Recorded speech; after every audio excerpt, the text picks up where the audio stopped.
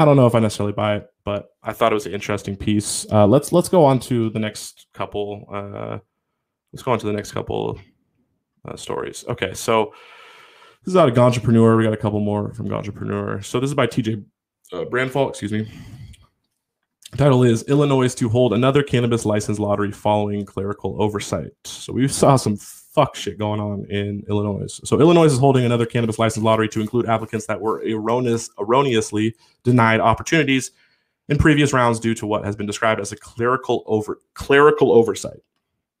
Maybe it was, I don't know. It seems very suspicious to me, but let's go over some of the details. So Illinois is holding another cannabis license lottery for previous applicants that were erroneously denied opportunities in previous rounds due to what Governor J.B. Pritzker, top cannabis advisor, called, quote, clerical oversights in terms of data. Clerical oversights in terms of data entry. What the fuck does that mean? Well, it means the data entry was wrong. That seems that realistic. I don't know. That seems pretty sketchy to me, but we'll give them the benefit of the doubt. So Toy Hutchinson, Pritzker's cannabis advisor, said that the regulators discovered errors in the licensing process and they acted to correct them. Now, if you've looked at what has happened in Illinois, it has been pretty crazy. Okay, big business, big money.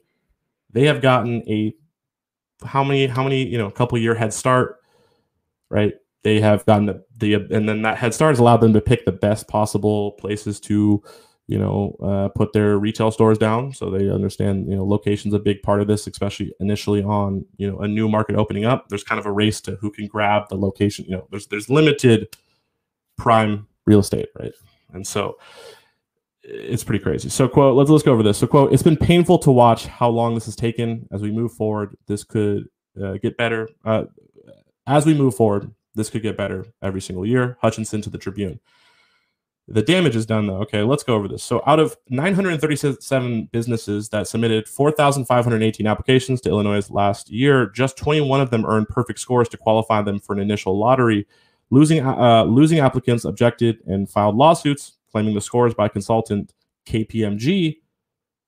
And KPMG, right? KPMG. Wow, how do I know this? Man, I cover a lot of cannabis news, but sorry, KPMG, Canadian company. Canadian consulting firm up in, obviously, Canada.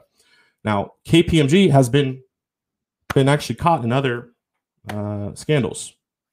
So, very, whenever you see outsourcing to like consulting groups, like a offspring of like a McKinsey or something, just like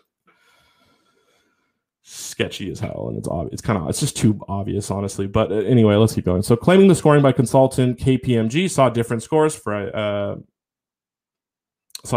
identical application information. So people got the exact same application but different scores. What does that mean?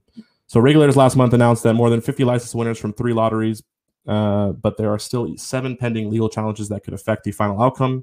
In one case, a Cook County judge ordered the state not to award any of the licenses until the court rules on one case in which applicants challenging the scoring process.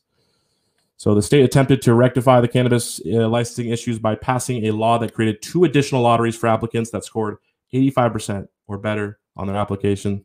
However, some applicants still argued that the process unfairly favored white, politically connected, and wealthy applicants by allowing unlimited applications for those who could pay the $5,000 fee for the application, the report says. So typically what we see, so how does big business stomp out the little guy? Okay, they get lots of high barrier to entry, right? Just in general, high barrier to entry. What does that mean? Well, that can be, there's multiple different levels. Now, for the application process, that can be really, really, $5,000 for an application. Right? It's a lot of money.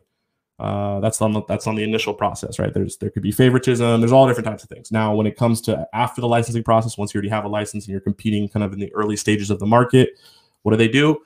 Crazy high taxes, right? When you see high taxes in an early brand new market, right? You got to look, who is that benefiting? Well, big business is going, hey, thanks, government. We usually hate big tax. We hate like high taxes, but in this case, you're getting rid of our competitors. So, yeah, big business definitely got that early pass 100%. Okay. Yeah. So Hutchinson told the Tribune that the 79 new licenses awarded the cannabis craft growers, infusers, and transporters last month, 43% went to Black-owned firms.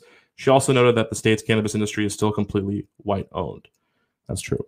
Absolutely.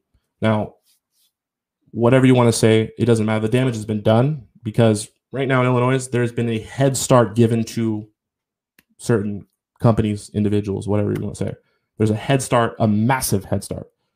And in this business, you know, there's not a ton of innovation. There's not a ton of potential. It's not like tech, right, where you could invent something and you boom to the top.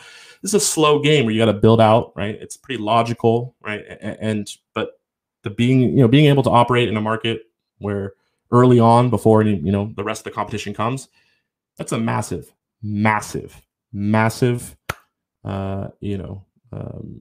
advantage. So crazy stuff, though. We continue to see that kind of shit. It's just wild. Okay, let's go on to this next